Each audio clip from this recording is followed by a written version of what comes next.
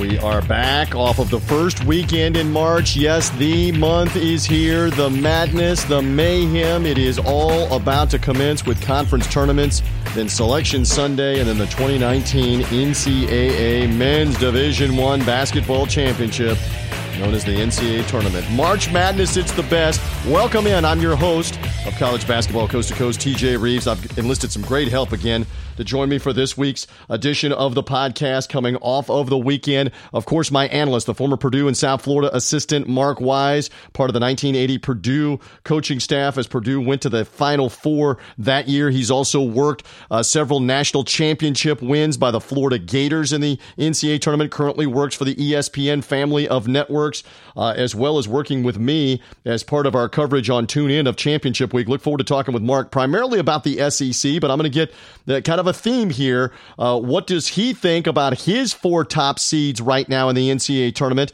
And I'll have him give me some insight into those. And also one of the things that I'll ask him about, yes, you can get into the tournament by winning, but what happens when you start stumbling and bumbling around and losing games at the end of the year? Bad losses that could hurt a team like St. John's trying to get in at large, like a team like Arizona State that's trying to get in at large, and on down the list. If you're in the Big 12, if you're in the Big 10, you can't afford to stumble with other teams around you with resume building. So Mark will be here to talk about that. Looking forward to also talking with Joe Nardone of CBB Today, the purveyor of that site. It does a great job with their website, talking nonstop college basketball. I'll get his thoughts on right now how things are going with his top four seeds. Also, see what Joe thinks about Zion Williamson and Duke as they get ready to finish their stretch run, play North Carolina, then be in the ACC tournament. How many number one seeds are going to come out of the ACC tournament? We'll put that to Joe Nardone, and I'll have him also give me a team that's maybe not getting as much attention as they should, kind of a sleeper, a team to watch out for in March. We'll see what Joe has to say about that as he comes on the podcast. Matt Zemek will also be here with me as part of Free Throw Awareness Month. Love Matt's work. He also does things with cbbtoday.com, but he and I love talking free throws this time of the year in college basketball and how free throws, well, they can destroy a family. So Matt will be here as part of Free Throw Awareness Month and the hashtag FT Awareness Month. I want you to go to that hashtag, FT Awareness Month, to find out more about the merchandise we have, get the shirts in your school's colors. We're going to be marketing this. You can follow it on Twitter as well, at Free Throw Awareness Month. March is that month. And friends don't let friends miss front ends for Free Throw Awareness Month. So Matt Zemek will be here later in the podcast on College Basketball Coast to Coast. A reminder, however you found us, whether that is through cbbtoday.com, maybe you found us on Spreaker.com as well. Subscribe on iTunes, on Stitcher for this podcast all throughout March. We'll be doing live-to-tape shows. We'll also be doing some live programming as well that you'll be able to find through College Basketball Coast to Coast all through March, in and around conference tournaments, NCAA tournament, and then the Final Four in Minneapolis as well. So again, however you found the show, subscribe. Find us through Spreaker, find us through iTunes, through Stitcher. It's College Basketball Coast to Coast. Find the show, rank the show, rate the show, and have it move up.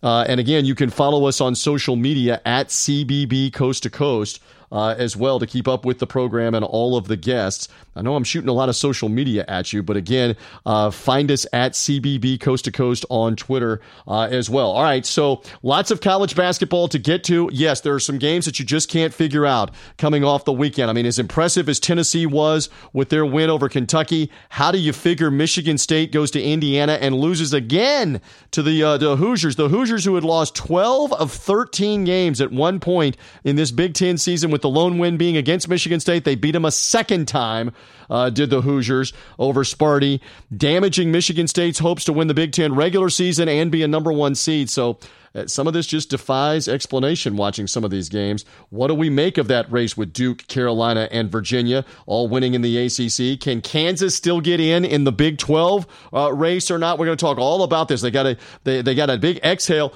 in Lawrence on the weekend in Lawrence, Kansas, for that matchup with Oklahoma State, where they were losing a lot of that game but found a way to win. They're still alive for the moment. Kansas trying to win another Big 12 championship, at least an outright or a co-Big 12 title in 14 straight years for Bill Self's team. Let's see if they can find a way to make it 15 down the stretch run in the Big 12. So again, it's that time of the year. It's March. I'm anxious to tell you much more about it as we go along here as part of College Basketball Coast to Coast. And a reminder, we are sponsored in part by LRT Sports, a great resource for the high school athlete, whether you are one, whether you're a parent, a family member who has one, or maybe friends that know of a high school athlete looking to go to college on that full scholarship, trying to figure out what's the right school, who's the right coach for that athletic program. We'll go to lrt-sports.com. LRT Sports, great new website, also on social media, etc. At LRT Sports to rate the coaches, rate the schools from people that have been there, that have been playing for those different coaches. And I'm talking about all divisions, Division I, Division II, all the way down to NAIA or JUCO. They rate the coaches as part of LRT Sports, as they like to say at LRT Sports. Bust a bracket, not your recruiting process. So go to LRT Sports. They're proud sponsors of what we're doing here on College Basketball Coast to Coast. The website again, lrt-sports.com, particularly if you have a high school athlete in your family looking towards signing day in April, trying to figure out those schools and those scholarships. What do other people that have played at that school for those coaches in all sports now? We're not just talking about basketball. We're not just talking about football, the biggest two. We're talking about lacrosse, swimming, softball, tennis, whatever it is. They have coach ratings all over the place, school ratings all over the place. Great resource, lrt-sports.com. They're sponsors here on College Basketball Coast to Coast. With that out of the way, let's get to our guests. Let's get to the conversation. Let's tip it up. Here we go, Coast to Coast. Continuing along, won't be long now. We're inside of 2 weeks to Selection Sunday, and we're thrilled to be all over it as part of College Basketball Coast to Coast. And Mark Wise, my analyst, a former Purdue and South Florida assistant, a longtime analyst with me, SiriusXM, Fox Sports Radio, tune-ins coverage. Can't wait for championship week and being around Mark for part of the Horizon League Championship, the Sun Belt Championship, and then the NCAA tournament getting underway. He's with me right now as part of this program. Good to be with you as you worked some SEC action last week. So let's dive right in with that. First of all, let's begin with what happened since last we talked to you. Tennessee not only got the big win on Saturday over Kentucky, but before that, they pulled out a barn burner against Ole Miss. You worked the game on the SEC network in Oxford. So huge week, as it turns out, for the Big Orange, as they got that win on the road at Oxford, followed it up with a decisive win over Kentucky. Just give me an overall thought on Tennessee since last we talked about them. Well, it's an easy team to like because they can beat you in so many different ways. I said earlier in the year, and I still believe this, they probably have the best MO at winning a game in the 60s and 70s, but they can also win a game in the 80s and 90s. And the game against Ole Miss was just big-time hoops. It had a March feel to it, even though it was the end of February, and I know we ended the game with the controversial block charge call. I said on the air I thought it was a charge at the time. I thought Schofield got set. I thought it was a good call. And I think most everybody feels that way. And then we had the play at the end where I'm calling it the hidden walk call. And I'm only saying that because I didn't see Pat Adams with the travel signal until the third different angle. You're in a different position at Ole Miss as a broadcaster, and so you cannot see the corner to your right and left. And I was blocked out. But when I saw it, he did indeed make the travel call, but it happened right as the clock was going from 0.1 to 0.0, and of course you cannot score in that amount of time, so it was ball game over. Yeah, it was a wild ending, a technical two on Kermit Davis. But I choose to also focus on Grant Williams making the heroic shot before all that mayhem happened. You saw him up close, courtside. How good is that guy? And I guess the logical follow-up to it is how far can he help carry them in the postseason? Well, he's got a lot of help. That's the thing that I think is the reason why they have the ability to make a deep run. They have. First of all, can Grant Williams play at the next level? I'm not sure. I think it'll be close. I think he's a winner. I think he stands for the right thing. I think he's an underrated passer. Of course, as we all know, TJ, the question becomes, can you knock down threes? I mean, that's a simple equation. He's worked on that part of the game. He's been much better. As a matter of fact, against Kentucky on Saturday, he knocked down a couple of 3 balls. So that'll be the interesting part of watching him evolve at the next level. Tennessee, let me get back to them. You've got pro talent. To make a deep run, I think you have to have these 4 things. You have to have pro talent. Tennessee has that. Doesn't have to be NBA, but it certainly would help. You have to have great guard play. How good was Jordan Bone on Saturday against Kentucky? I mean, they couldn't guard him. So you got to have great guard play. You got to be healthy.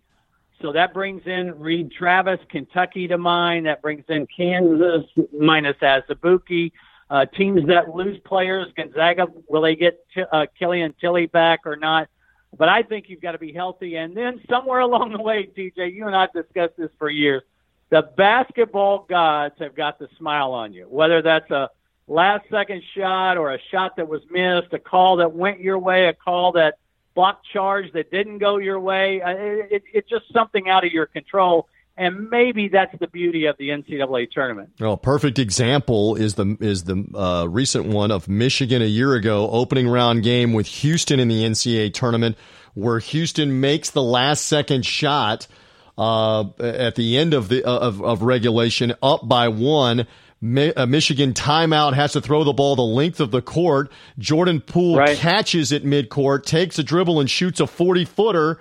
That honestly, turn, catch, and shoot. He's maybe got, in fairness, a 1 in 5 chance, maybe a 1 in 8 chance of making that from 40 feet. And it goes in, and they not only win that game, they win 4 more, and they're in the national championship game.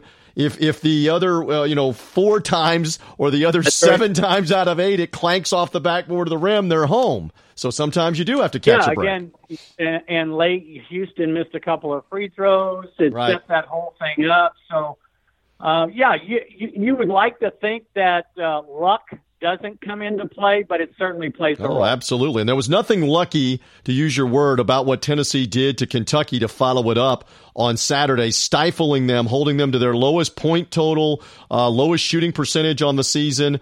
How much do you credit Tennessee's defense for that in the rematch win, the revenge win in Knoxville that took place Saturday?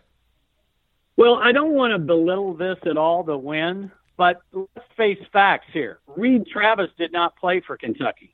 Why is that important in that matchup? Because in the first game, he beat up on Grant Williams.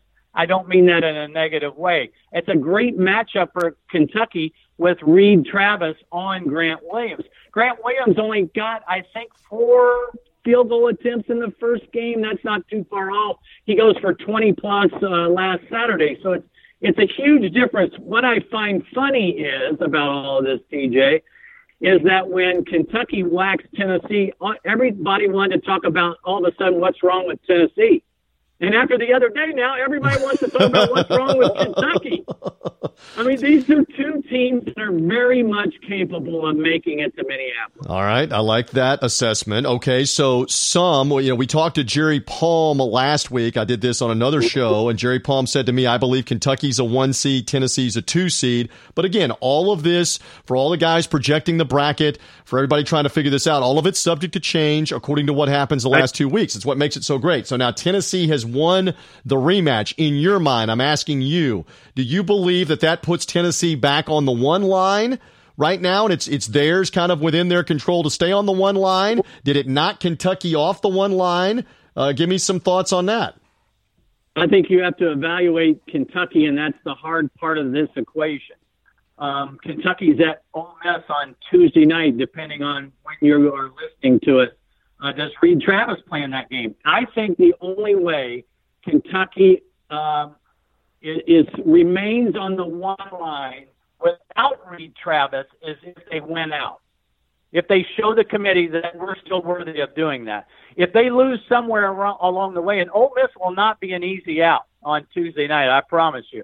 Tennessee hosts Mississippi State on Tuesday night, so all kind of great games in the SEC this week.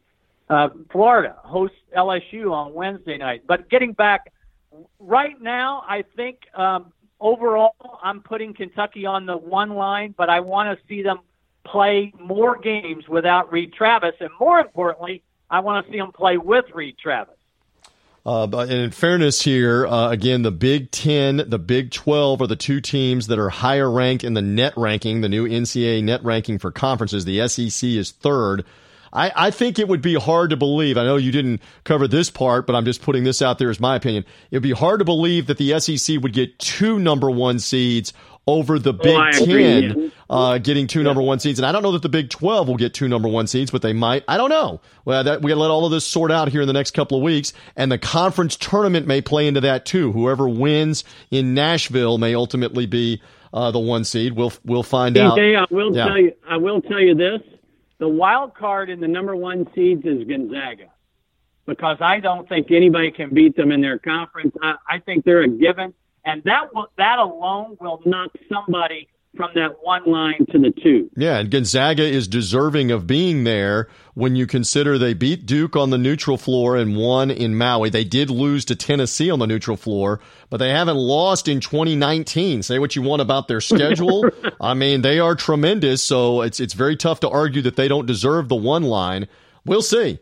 We'll see how that part plays out. And again, I preface all of our conversations with saying, now you may know the results of Tuesday night's game when you're hearing us on College Basketball Coast to Coast. You may know that Mississippi State upset Tennessee, for example. We don't know that. You may know that Ole Miss upset Kentucky. We don't know that while we're talking. We're taking the givens coming off the weekend here of having watched some of the action and seeing how this unfolds. Give me an overall thought on this conference at this stage here. And you've got 6 programs that are inside the top 40 of the net. You've got Alabama just outside of it at number 54 in the net. I think, isn't it a given they're going to get 6? We talked about this with you before. They're probably going to get 7 teams out of the 14 in the NCAA tournament, right? The SEC?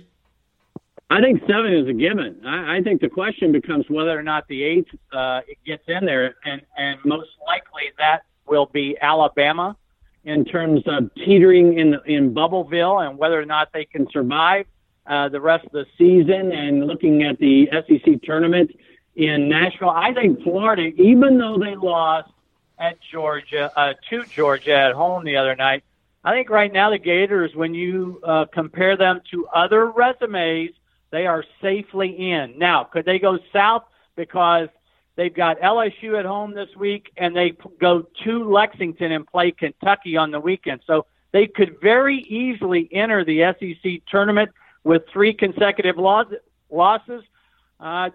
Then you need to be concerned if you're a Gator fan. Yep, and again, it may be with seeding, and I misspoke. It's 7 teams, 7 SEC teams inside the top 40. Alabama is just outside of it, and the Crimson Tide lost to LSU on the weekend. So we are talking some SEC basketball. My guy, Mark Wise, analyst, here with me, working those games on ESPN. Mark will be working Missouri and Georgia coming on Saturday, and then on on Wednesday, and then on Saturday, you've got those Mississippi State Bulldogs, who we shouldn't forget about. Although, it's a knockdown, drag-out affair right now in the SEC because Mississippi State took a loss as well on the weekend to Auburn at Auburn, and you've got them coming this Saturday as well for Ben Howland's team in their finale coming up in Starkville with that matchup with Texas A&M. And all of this sets into motion what's going to go on in Nashville, where maybe somebody like an Alabama or a Florida solidifies their case with a run in Nashville with a couple of wins on the neutral floor the following week, Mark. Here's what I want to draw everyone's attention to. LSU, Kentucky, Tennessee. They're battling out the top 3 spots for the SEC regular season title. But in my view, the more important issue is who's the 2 seed and who's the 3 seed, because they will be on a collision course in the semifinals. There's no question that in the SEC this year, after the top 3, there is a big gap. So if you're the number 1 seed in the SEC tournament, I think you have a big-time advantage in terms of advancing to the championship game. All right, love that. All right, so another philosophical thing as we talk about brackets, et cetera. Year after year, you and I have done this, and one thing that we keep coming back to: your victories are important. Your victories are obviously huge. Who you've beaten is huge. but also losses at the end of the year can do damage to your resume. And an example might be St. John's outside of the SEC, where St. John's has 3 fantastic wins in the Big East, a sweep of Marquette, a win over Villanova at home, and everybody was dancing and jumping around and saying, Chris Mullin, they're going to be in the NCAA tournament. Well, they go and lose to Xavier at home at the Carnesecca Arena in Queens on the campus. They then lose on the weekend at DePaul. Are they a bad loss or two here from being in jeopardy again because the losses at the end damage their resume? I don't think there's any question about it. I mean, if you are talking about any team in or around or living in Bubbleville right now, losses become important. I've always said, everybody wants to say that a bad loss offsets a good win. No, that has never been the case. That is never true. But if you're competing against other bubble teams, can a loss then knock you down below somebody? Absolutely. So I think for all those teams in Bubbleville right now, the L's are almost as important as the wins. And St. John's, or you can say avoiding the L's. Avoiding those L's because St. John's is 61 in the net. That's low. Right. Now, in the strength of schedule, for example, they're 64 overall, but they're 22 in the non-conference. Played a tough schedule. They have 6 quadrant 1 wins. But again, to put this in perspective for losing at the end, they lose that game to Xavier, who's 70 in the net. They lose to DePaul, who's 104 in the net. They have Xavier again at Xavier, which could be a 3rd straight loss to end the season. That's coming this Saturday. They don't play during the week. They're off until Saturday.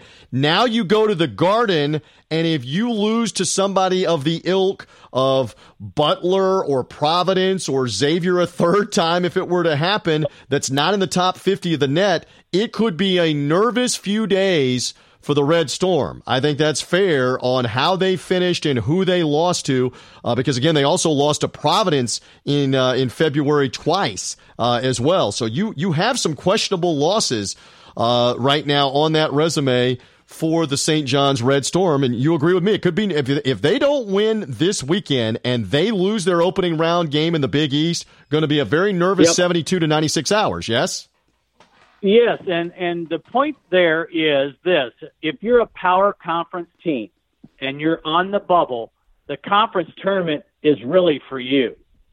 It's your opportunity to make a last statement with some kind of win to move on. So, again, we get so caught up, and I just did it myself, LSU, Tennessee, Kentucky in the SEC tournament. The SEC tournament is probably more important. As a matter of fact, I will tell you right now, it is more important for the Floridas, the Alabamas, the Mississippis of the world than it is the LSU, Kentucky, Tennessee. In terms of playing their way in, they could do damage over the course of a couple of days that ensures it. And one thing that selection committees have said consistently for years and years and years, yes, there are teams playing their way in, but far more often over the course of the last couple of weeks in the tournament, there are teams that had an opportunity and played their way out or lost their way out and didn't do enough to get in. TJ? That's what makes it great. Yeah, go ahead. I'm only glad you're not asking me about Indiana, because I have no idea how to make out Indiana in their resume. Well, I mean, let's just talk about them for just a second here, because, again, they've got the 2 wins over Michigan State, but they're 55 in the net. So they've got 6 quadrant 1 wins. Their non-conference RPI is 44, which again goes back to the criteria of scheduling people. But again, listen. I mean, I know it's the Big Ten and they're tough. But they had their conference record? Right. They had a 7-game losing streak earlier in the Big Ten. They upset Michigan State. Then they lose 5 more in a row. Granted, they're all against good teams. So that is losing 12 out of 13 games before they turn around and beat Wisconsin, who's 17 in the net, and Michigan State again, who's 8 in the net. I've got to say at the moment, they finish with Illinois and Rutgers. Neither one of those two are going to really help them. I got to believe that Indiana's got to win 2 big-time games in Chicago at the United Center, or they're an NIT team just based on 12 losses in 13 games in the middle of their schedule in the Big 12. I don't care about the sweep of Michigan State. Do you agree? We don't know, but do you agree with that? The only reason we're having this conversation, though, is because the sweep of Michigan State. Right. So you can't discount that. What is gaining a lot of traction nationally is this concept of you must be at least 500 in your league in order to qualify for the NCAA tournament. I've been kind of slow to come around to that, but I got to tell you, Indiana, the best that they can do is 8-12 in league play. Is that worthy of an NCAA at-large bid? I don't think so. Yeah, I mean, we'll see if that's the case. And I know Jerry Palm was saying this last week, that committee does not look at your conference record as a conference record. It just looks at your games and looks at your opponents. That's what they're supposed to do. So you may be 9-9 in your conference, but here we go back to it. Who are the 9 wins against and who are the 9 losses against to damage you when you're comparing against other teams? Let's put it this way, for Archie Miller's resume and for his long-term job security, he needed last week. Those 2 wins, I mean, they were at the door potentially in year 2. Wolves at the door for Indiana basketball. He gets those wins. And now if they end up winning one or both of the last 2, you got to be feeling good about a possible NIT spot because they're Indiana. When it was looking very bleak there for a while. It's what makes this time of the year so great. And again, the Hoosiers, this is your point, could go to Chicago where they're playing the likes of Purdue or Maryland, name one, Michigan, teams that are in front of them, or Iowa, they win 2 or 3 games or a couple of games like that. It helps their resume even more, and we don't know that for a couple of weeks, Mark. I agree totally. All right, so we'll see on Indiana. Very hard to figure out the sweep on Michigan State. And did that damage Michigan State once and for all to be a number 1 seed, losing to Indiana twice on their schedule? That may be something that detracts against them. All right, a couple of more moments here with different teams, different situations and things that we're looking at. One thing that we talked about before is end of game situations and officials and not wanting to be part of the end of it, et cetera, et cetera. Of course, Tennessee fans had no problem with your ending at Ole Miss in Oxford with 1 second left and a foul call after they had so much of a problem with the loss at LSU. They had no problem with the finish in Oxford when the foul call went their way. But just as a general comment, I mean, you want the officials to basically be anonymous at the end of these things and settle it. But one thing that struck me again watching on Sunday coming off the weekend, it's a game that did not really have NCAA tournament implications, but USF, and you've worked some of their games this year and last year under Brian Gregory. They've had a nice season. They're playing an end-of-the-year game against UConn. At UConn, Danny Hurley's team has really struggled. They're not an NCAA tournament team. But that game ended on a potential last-second shot not even being taken. The long inbound with USF down by 2 is deflected. The UConn player, much like your game last Wednesday, Mark, appeared to walk with the ball with time on the clock. No call, no review of it to see if there was any time left.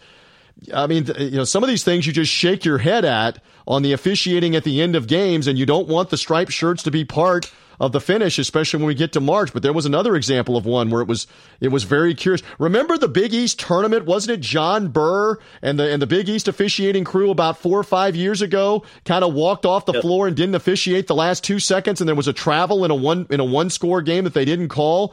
You don't want that. You don't want that to be part of this. Again, I'm not in the camp that you don't want the officials part of the outcome at the end. I want them to call the foul. Right. I mean, if there's a foul, call the foul. If there's a violation, call the violation. I don't know why an official wouldn't go in that situation to look at the monitor, only to look at the timing issue, because you cannot officiate a play. What does that mean? That means you can't go and see that there was a travel, but you didn't call it, and then officiate the play and make the travel call. So in that particular situation, the only reason they could go to the monitor would be to check the timing. Yeah, and in that case, they considered it game over, no travel call. Again, back to your point of earlier in our conversation, Pat Adams was signaling travel in the final seconds on the final second of the Tennessee inbound, and so they could look at the clock and his travel call and when did he raise his hand to make the signal to stop the clock and all of that. So we'll see. we did debate this last week. If it's a foul at the end, call the foul. If it's a violation, call it, and they are gonna go and use review. All right, couple more before I go. We're not gonna do three wise men on this one, but I got a couple more for you. If I say to you right now, 4 1 seeds, I heard the name Gonzaga earlier. Is Duke definite? Yes, or is it the Duke Carolina winner on Saturday night plus whoever wins the ACC tournament? Who are the Mark Wise number 1 seeds right now heading into the final week of the regular season? I think it's the ACC winner. I think it's the SEC winner if it comes from either Kentucky or Tennessee. I think it's Gonzaga. I think those 3 are the locks. I think the wild card becomes out of the Big Ten. Michigan State, Michigan. If one of those 2 teams can win the Big Ten tournament, then I think they will get the 4th number 1. And if I can interject, they play each other in the regular season finale this weekend and could play each other 3 times in 3 weekends at the Big Ten tournament. And that's what it may come down to for the Big Ten representative and maybe a number 1 seed, right? No question about it. So I think, again, that's why I mentioned earlier Gonzaga is the wild card here. Not because they may become a number 2 seed. It's just that they take for sure one of those 4 number 1 seeds. All right, and as we make mention of them one more time, I'll go over their resume just because people don't see a lot of their – I mean, they've been destroying, Mark, and you know this, everybody in the West Coast Conference, but you go back – and look at what they did in the pre-conference season. They're 4-2 in quadrant 1 games. Their RPI strength of schedule is 53 overall, even with their conference. Their non-conference RPI is 8. So that tells you that the strength of schedule is good. They beat Illinois, Arizona, and Duke in Maui. They have a win over Creighton of the Big East. They have a win over Washington of the Pac-12. They lost to Tennessee. They lost at North Carolina. But, I mean, they have enough of a strength of schedule out of the conference and enough of those wins. They also have a win, by the way, over Texas A&M in Spokane earlier in the year too. So they've beaten numerous Power 6 teams, including the Big East. And then they haven't lost since December the 18th, rocking along in their conference. So that says something. They're a lock. Yeah. They're a lock.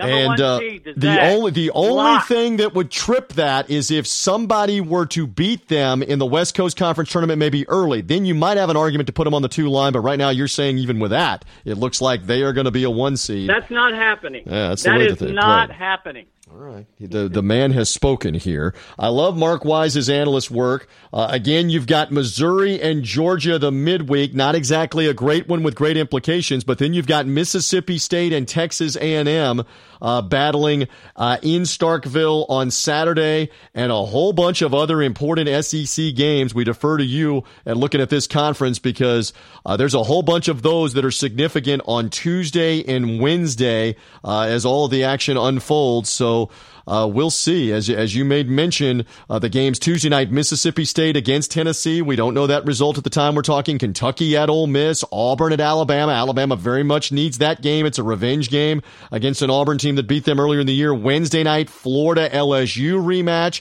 with Florida having gotten a recent win at the Bayou Bengals that was significant. And then on the weekend, here we go with the finales. Tennessee at Auburn. Oh, my Lord. Right. Yeah, Tennessee. That is the sleeper game. You think that right Tennessee-Auburn game is the sleeper, huh? Yeah, I think that's a high noon start, I believe. And, Tennessee hosts Mississippi State. We all knew Tennessee's schedule was backloaded, much like the way Kentucky's is, much like the way Florida's is. But Tennessee down the stretch here, Mississippi State at home, at Auburn, that's a tough week. Kentucky has Florida on the weekend. So Alabama cannot trip up Saturday, I don't think, at Arkansas. That brings it. If they lose there, then that means the SEC tournament is even more important for the Tide. So a lot of good stuff out of this league. No doubt about that. A lot of good stuff from this guy. We'll be watching you as part of the SEC network coverage and on ESPN on the weekend of that Mississippi State showdown with Texas A&M. Mark Wise, as always, thank you, and we're getting closer to Selection Sunday. I always appreciate the knowledge here on college basketball coast to coast. All right, thanks, TJ. It is college basketball coast to coast, and again, we're brought to you in part by Free Throw Awareness Month, that hashtag FT Awareness Month. Go to that hashtag, go to the Twitter handle as well, at Free Throw Awareness Month, because we're talking all about teams that are either making them or missing them and perhaps damaging or destroying their postseason hopes in the month of March. We've got merchandise available. You can find out more about your favorite school colors for Free Throw Awareness Month for the shirts and the merchandise. Giveaways that we've got coming along down the pike for the month of March. Check it out as part of the hashtag Free Throw Awareness Month on social media, on Twitter. Use that hashtag. And again, my colleague Matt Zemek will be by to talk more about Free Throw Awareness Month more in this podcast a little bit later on. But again, we're all about it. Friends don't let friends miss the front ends. It's the hashtag FT Awareness Month. It's Free Throw Awareness Month. It's here upon us. Make those foul shots. I make mention of his site, and I always love the insight of one Joe Nardone and CBBtoday.com, who is back with me here as part of the College Basketball Coast to Coast podcast. Good to have you. We flipped the calendar to the month of March. I know you're as excited as I am because we're finishing up regular season play. We got automatic bids that are coming out for this weekend. We're less than 2 weeks from Selection Sunday. It is all here, my friend. Oh, I'm so pumped. It's my favorite time of the year, obviously. It's Christmas for a college basketball fan. I looked in the obituary today. I didn't see our names in it, so I knew today was going to be a really good day. So I'm super pumped to go. There's actually conference tournament games starting this week. It's insane. We're in it now. We're actually in the madness of March. Well, and so for a lot of these teams, they have an opportunity, and especially in the bigger conference, to improve their resume. But there are some that are living the dream of maybe winning that conference tournament. I mean, for example, in the Southern Conference, where it looks like it's Wofford or Furman. For that league, somebody else could steal the automatic bid. You don't think it's going to happen, but it could happen. We have Buffalo rubber stamped for the NCAA tournament as an at-large team, but somebody else in the MAC could knock them off, could win that tournament. Same thing, not likely, as we talked with Mark Wise earlier in this podcast. Gonzaga, more than likely, they've destroyed almost everybody, rolls through the West Coast Conference tournament. But then again, somebody could snag a bid out of that conference. Same thing, Ohio Valley with somebody against Murray State and Ja Morant. They might be able to steal the automatic bid in that conference. That's what makes this week, this weekend, and these conference tournaments, it makes it great, the intrigue of who can go grab an automatic bid that you're not expecting. Oh, I'm 100% with you, especially this year when the field's so weak, where the traditional one-bid leagues might get two because of that reason. If Vermont loses in the AEC finals to Stony Brook, say, they might sneak in. The SoCon, if a third team wins, they might get 3 teams in. And then, as you mentioned, Gonzaga, maybe San Francisco wins the tournament. Then you get, even though that's not a traditional one-bid league, but maybe they get 2, and one of them is not St. Mary's. So it's a really exciting time of the year. Yeah, no doubt. And we saw, like, for example, Utah State the other night beat Nevada. A lot of people believe, okay, Nevada is definitely in.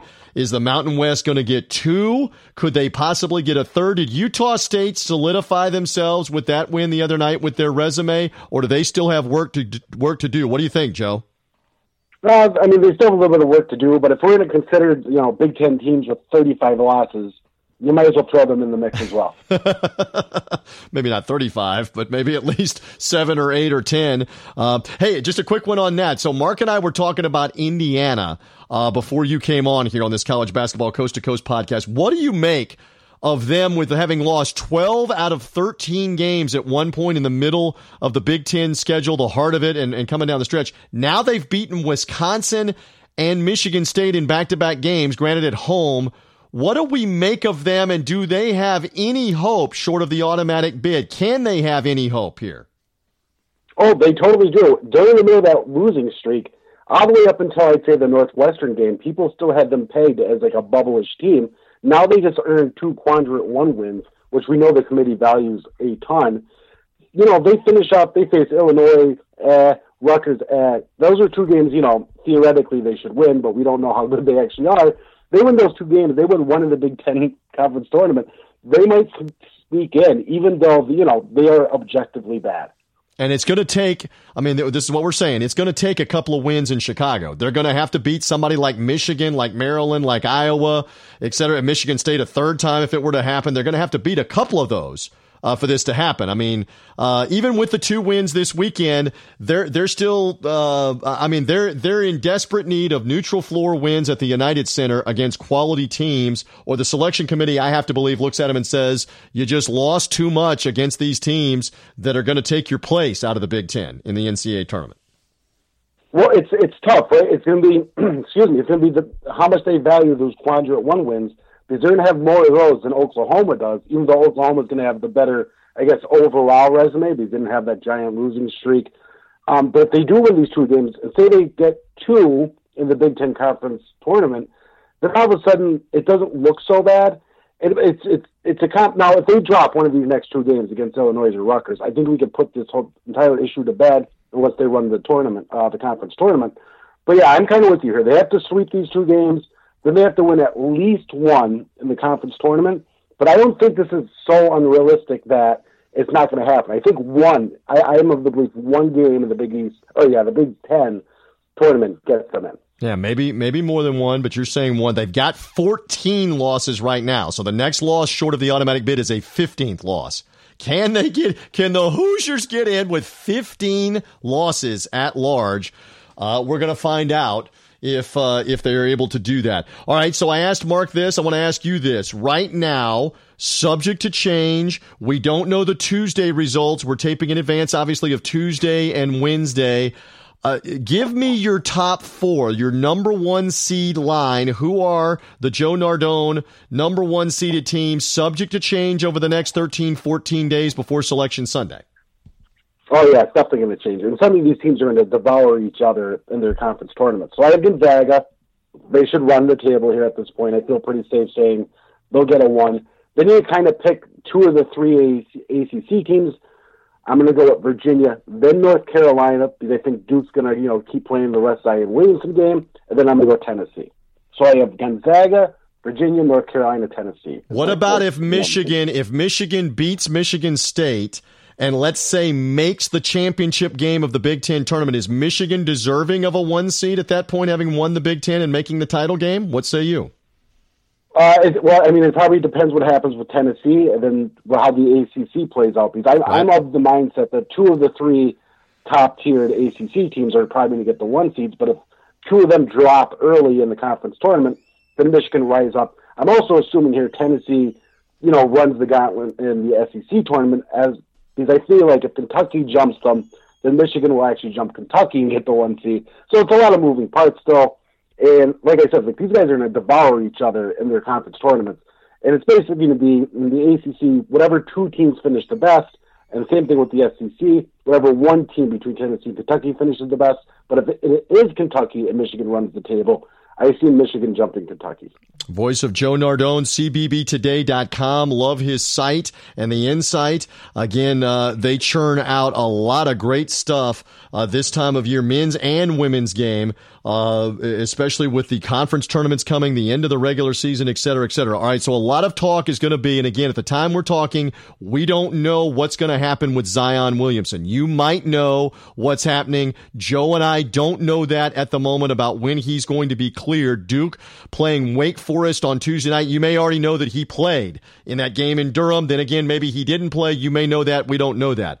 What's your educated speculation? Let's say hypothetically he doesn't play at home against Wake Forest. What are the chances we see Zion Williamson try it on the weekend in the closeout game against North Carolina on Saturday? Gauge that at the moment. What do you think, Joe? If I had to take an educated guess here, they're going to wait until the ACC tournament just because there's no reason to rush him back. I just wrote about this actually where despite going if you count the North Carolina game, which he left 31 seconds in, they went 2-2 in this time frame without him. But what we're seeing is guys are not necessarily developing, but they're learning their roles, right? RJ Barrett, we already know he's a high volume guy. He's a guy that's going to, high usage and all these things. He's actually been even a little bit better, a little more efficient since Zion's been gone. He's rebounding at a higher rate. He's also, giving his assist rates way higher. Then you have Cam Reddish, who's probably one of the most talented players in the nation, but also one of the least consistent. He had that stinker against Syracuse where he scored only 5 points. But he's also found like a little bit of a role. And I think the big thing Duke found out was that Trey Jones, regardless of Zion there or not, is actually a weak link on offense. Teams are sagging off. Teams were already sagging off him when Zion Williamson was playing, to protect the pick and roll situations there. There was no reason to give Zion an open lane. Now what they're doing is they're begging him to shoot 3-pointers. And his averages have actually dropped since Zion's been out. And you would assume they'd go up because they need his usage rate to be higher. But I think Coach K, Duke, everybody around there has figured out Trey Jones might be one of their issues heading into the postseason. Yeah, could be. All right, so a fun one on this. We don't know what the committee's thinking for sure. Sometimes they stick to all the criteria. Sometimes they do not. Again, the Stanford Athletic Director, Bernard Muir, is the chair of that committee, and you've got a great cross-section of athletic directors, conference commissioners, things like that are on that committee. If let's say hypothetically Zion Williamson doesn't play, North Carolina gets the win and they sweep Duke, are they going to be docked slightly for, hey, you beat them twice, but you beat them without having to play Zion Williamson? It doesn't mean as much for potential seeding in the NCAA tournament. How do you think they're looking at that and viewing that under my hypothetical that Zion doesn't play either game against Carolina and Carolina wins both? Oh, man, that's a tough question. Here's how I view it, right? If North Carolina sweeps them, even if they want to use the Zion excuse, there's almost no possible way you could possibly seed Duke higher. And since they're both realistically fighting for 1 seeds, and Virginia's obviously in this mix, as I mentioned earlier, only 2 of the 3 could get it. So if North Carolina's sweeping Duke here, with or without Zion, they have to drop to the 2 seed, provided Virginia, also plays well here in the tournament. So I get the idea of it, and they've done it in the past where they wouldn't dock, like it happened with Duke actually when Coach K was out. They actually put that into consideration when his back was hurt and he missed some time. We're not going to really punish them for that. However, North Carolina shouldn't really be docked against for a player on the other team going down at this period of time with the resumes as similar as they are. So if they sweep them, North Carolina has to get the better seed. And let's see what happens in that ACC tournament as well, because remember, Duke has the sweep over Virginia in this instance, and so Virginia kind of needs some help in that regard for Tony Bennett's team. So we'll find out. And I know you've written on CBB today that there's no team right now across the land that wants their opening round game more desperately or quicker than the Virginia Cavaliers to get the taste of Maryland-Baltimore County out of their mouth. UMBC, who beat them as a 16 seed last year. At this point, Virginia doesn't care if they're playing a 16 seed, if they're playing the Warriors, or if they're playing Martians on the moon. They want to play somebody and get the taste out of their mouth, if they can, for the NCAA tournament. We will find out. All right, one more for you, a fun one, because again, you purvey all of college basketball. Give me a team, not a powerhouse brand name, a Duke, Virginia, Carolina in the ACC, a Kentucky, Tennessee, Michigan, Michigan State, Villanova, Kansas. Pick one brand name. Give me somebody we're not talking enough about right now as we head into March, and they're dangerous, and we should watch out for them. Give me a team, please. All right, so this would be the super hot take pick or whatever of the week. It's Siena Saints. They're going to have to win the MAAC to get in. Obviously, that's a one-bid league. It ranks like 30th overall conferences. It's a very bad conference, but they have this kid, Jalen Pickett. He's a freshman. He is legitimately a budding superstar. He came into the year. He wasn't ranked as a prospect. Then all of a sudden he popped in as a 3-star very late. Siena grabs him. He's probably like a year or 2 away from being an NBA-level player. He's the guy that they play a very Virginia style of basketball, right? Very plodding, very slow. But they also have this guard, this electric young point guard. He's 6'4", 6'5". He goes 16 points, 7 assists a game, 5 rebounds. They have other players as well. They have experienced coaching staff. They need to win the MAC to make it. But if they get in there, they'll probably be slotted. If they do, they'll probably be slotted as a 15 seed. I would not want to face them because they have one of those. The old trope, the NCAA tournament's a guard-driven tournament. He's that kind of talent. He's already scored 40 twice this year. He's the kind of talent that can put a team on his shoulders and will themselves to a one-game upset win. All right, you're going to love this. I'm going to go back to a few years ago. What is it? Kenny Hansbrough was the player from Siena, and they were in the NCAA tournament and won a game as a 12 or a 13 seeded. And you're saying this Siena team, maybe not as highly seeded, but could still be dangerous for whoever's on the 2 line, let's say maybe as a 2 against a 15. Watch out, Siena, Saints, Albany, New York, right? Oh, yeah. The conference tournament starts on the 9th. Actually starts a couple days later. They got to bye there in the quarterfinals against Rider. It's in Albany. Keep an eye on them. The league itself is bad.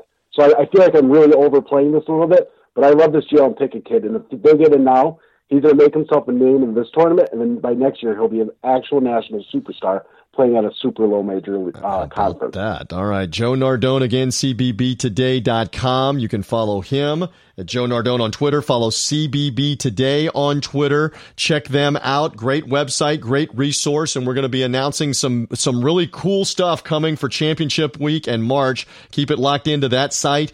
Joe, did I leave anything out? Plug away for the site for cbbtoday.com. It's March, guys. Everybody just come. cbbtoday.com. You won't be disappointed. No doubt about that. Joe, thank you, brother. It's all here. Let's see how it all unfolds. It's Selection Sunday, not far away. Mayhem of several hundred games that have to sort out between now and then. Here we go, right? Yeah, let's go. I'm excited. Let's get this going. Free Throw Awareness Month is here, and I am proud to welcome back Matt Zemek with me. Matt does a great job, not only as part of college basketball coast to coast and breaking down the basketball. You read him on the website CBB Today. He's also the purveyor, the overseer of Free Throw Awareness Month. And it is here, my friend. Good to have you, and good to start talking about March and the all-important games and the all-important foul shots. Friends don't let friends miss front ends. That is the mantra of National Free Throw Awareness Month. So here we go. Small conference tournaments. Can't wait for the madness and for seasons to either end or continue based on a free throw. Yeah, a lot of times it will come down to that. And the first of a couple of times during this conversation that the fans need to follow the hashtag FT Awareness Month, and also go to Free Throw Awareness Month on Twitter, because we're going to be going sideways over missed free throws and teams leaving it all at the foul line. And in fact, right off the bat, Houston Cougars out of the American Conference suffered their second loss of the season, an upset with ESPN's College Game Day in the house, national TV game. UCF knocks them off. Full credit to Johnny Dawkins' crew for making their shots and doing what they had to do. But Matt Zemek, it was a disaster at the line for Kelvin Sampson's team. 12 of 24 in a game it lost by 2 possessions. So that's exactly how, as the inspiration for Free Throw Awareness Month, Bill Raftery said, free throws can destroy a family.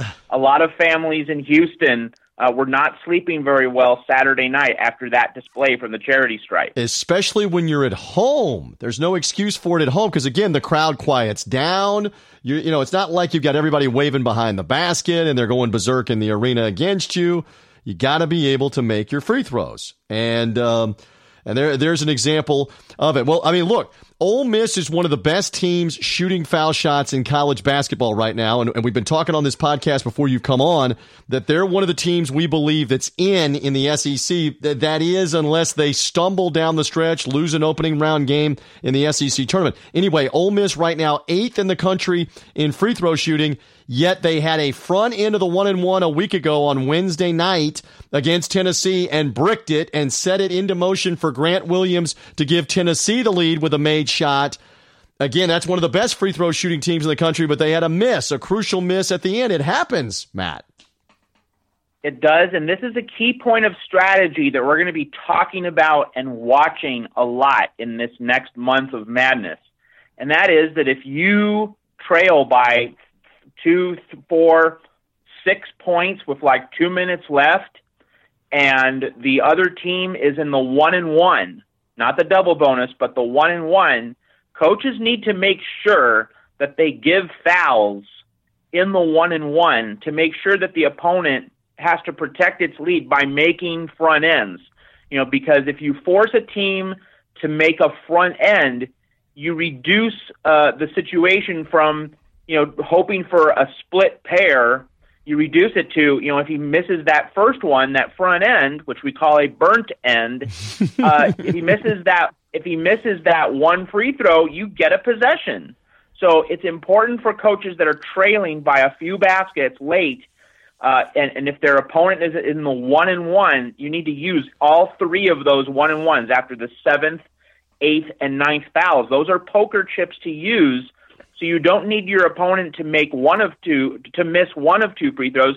If your opponent just misses that first one, you get a possession. So it's important for coaches that are trailing by narrow margins to foul in the 1-and-1 and make sure that they leverage situations in that manner. So we're going to be talking about that strategy for this next month. Yeah, no doubt. As part of Free Throw Awareness Month, again, the hashtag is FT Awareness Month on social media.